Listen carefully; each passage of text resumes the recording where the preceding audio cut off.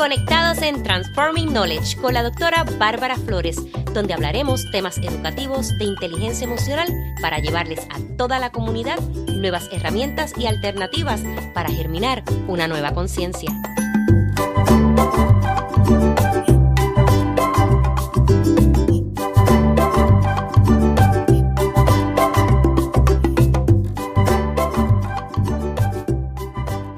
Nos encontramos nuevamente aquí en nuestro espacio Transforming Knowledge.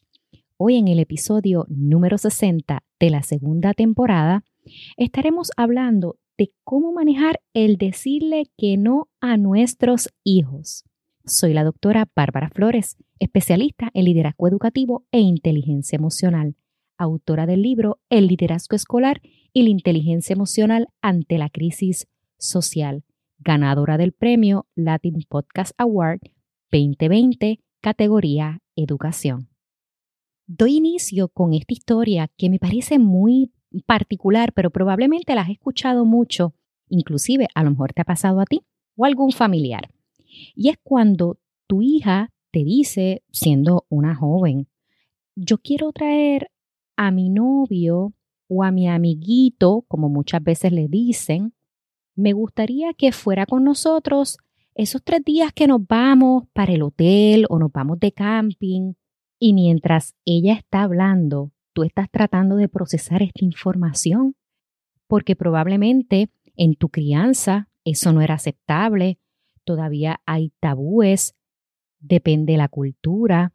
Si estás casada, comienzas a pensar, ¿y cómo yo le voy a decir esto a mi esposo? ¿Es que él no lo va a permitir? O a lo mejor él sí lo permite, pero yo no. ¿Qué puedes hacer en ese momento? Decirle, dame un tiempo para poder pensarlo y luego lo discutimos. Y durante ese tiempo es que tú tienes que comenzar a plantearte cuáles son las reglas y los límites en mi hogar. Las reglas son establecer qué puedes hacer, qué está permitido, hasta dónde puedes llegar y cómo evitas conflictos. Ejemplo, a la hora de comer, nadie utiliza el celular. Ahora bien, ¿qué son los límites? Un punto que tú no puedes sobrepasar. Entiéndase que si lo sobrepasas van a haber unas consecuencias. Lo bueno de los límites es que cuando los pones vas a crearles responsabilidades. Pero ojo, es importante que hables con ellos y le dejes saber cuáles son antes de que ocurra el conflicto y cuáles serán las consecuencias. Ejemplo, si le dices que tienen una hora de llegada cuando salen con sus amigos y no lo cumple, pues entonces vas a tener unas consecuencias, que es que vas a estar castigada, te voy a quitar el celular o lo que tú entiendas que va a ser esa consecuencia de ese límite. Los padres deben ser firmes, mantener su palabra y consistentes, que es no resbalar. Ejemplo, si tú le dices que no vas a permitir que ese amiguito, como cuando te preguntó, o si su novio puede quedarse esos 3 días con ustedes, ya sea en el camping, ya sea en el hotel, pues entonces tú le dejas saber, mira, lo que pasa es que es una actividad familiar y realmente no vemos con buenos ojos o entendemos que no lo queremos llevar porque solamente es una habitación, o si es en una casa son solamente 2 cuartos, entonces si nosotros nos quedamos dormidos no vamos a poder estar pendientes de ustedes, ustedes son menores de edad y realmente es una responsabilidad muy grande y tenemos que cuidarlos. Ahora bien, padre, madre, si tú quieres llevarlos, sabes que tienes que estar sumamente pendiente, como yo digo, todos los ojos con los jóvenes. Tenemos que recordar que ellos están pasando por muchos cambios y entre ellos los hormonales. Así que ojo con eso. Por otro lado, está en que si vives en los Estados Unidos, pero tú eres latino y tú te creaste con unos valores, una cultura de manera distinta y unos pensamientos diferentes a cómo se vive en Estados Unidos, pero tu hijo o tu hija nacieron En Estados Unidos tú dices, Dios mío, es que acá eso es permitido y se ve con buenos ojos y no hay ningún problema. Entonces mi hija me va a comenzar a debatir, pero mami, papi, tú estás bien atrás, aquí es diferente. No estamos en Puerto Rico, no estamos en República Dominicana, no estamos en otro país.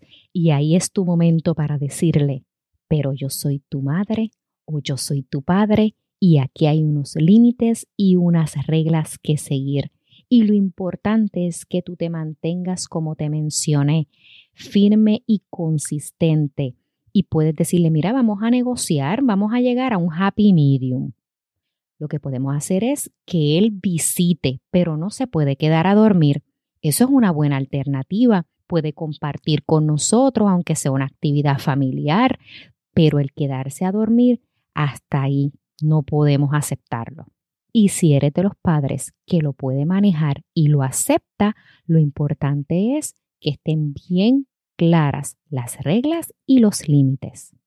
Pero más que todo, la comunicación asertiva. Pienso que con respeto y amor, escuchándolos, haciéndoles preguntas, como por ejemplo, ¿cuál es tu plan? ¿Dónde van a dormir?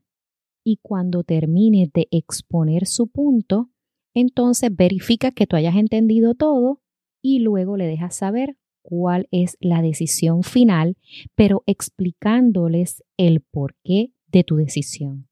Ten presente que los jóvenes tienen emociones y placeres exagerados.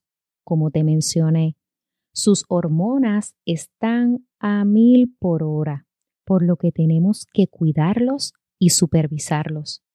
Pero supervisarlos no es que te conviertas en un agente del FBI, porque tienes que también permitirle su privacidad.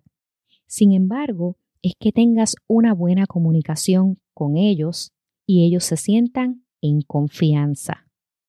Y los hijos pueden querer 1,000,000 de cosas, pero la realidad es que hay que enseñarles que la vida es dura y hay que pasar mucho trabajo para ganarse las cosas. Y más que todo tiene su tiempo.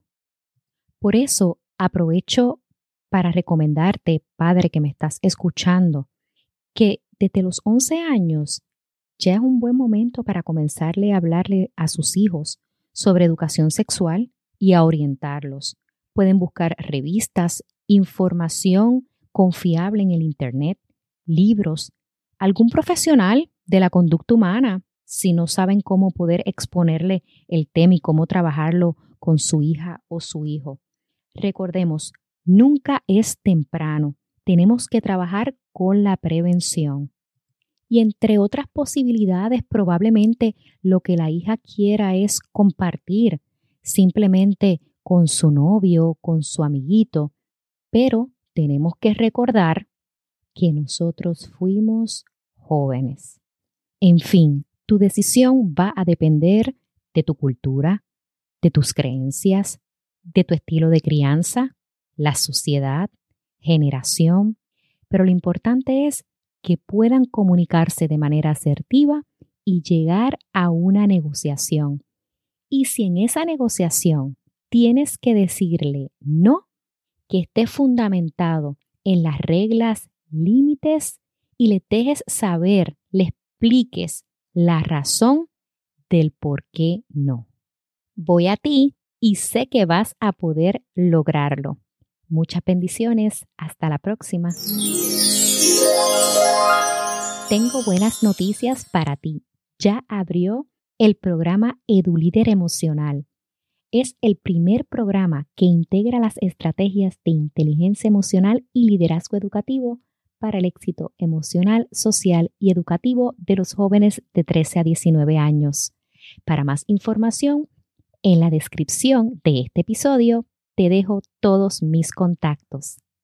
Espero noticias.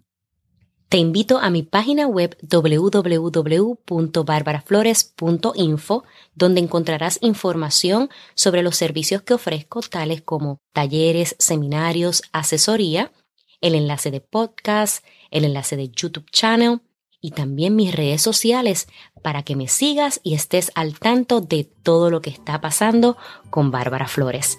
Hasta la próxima.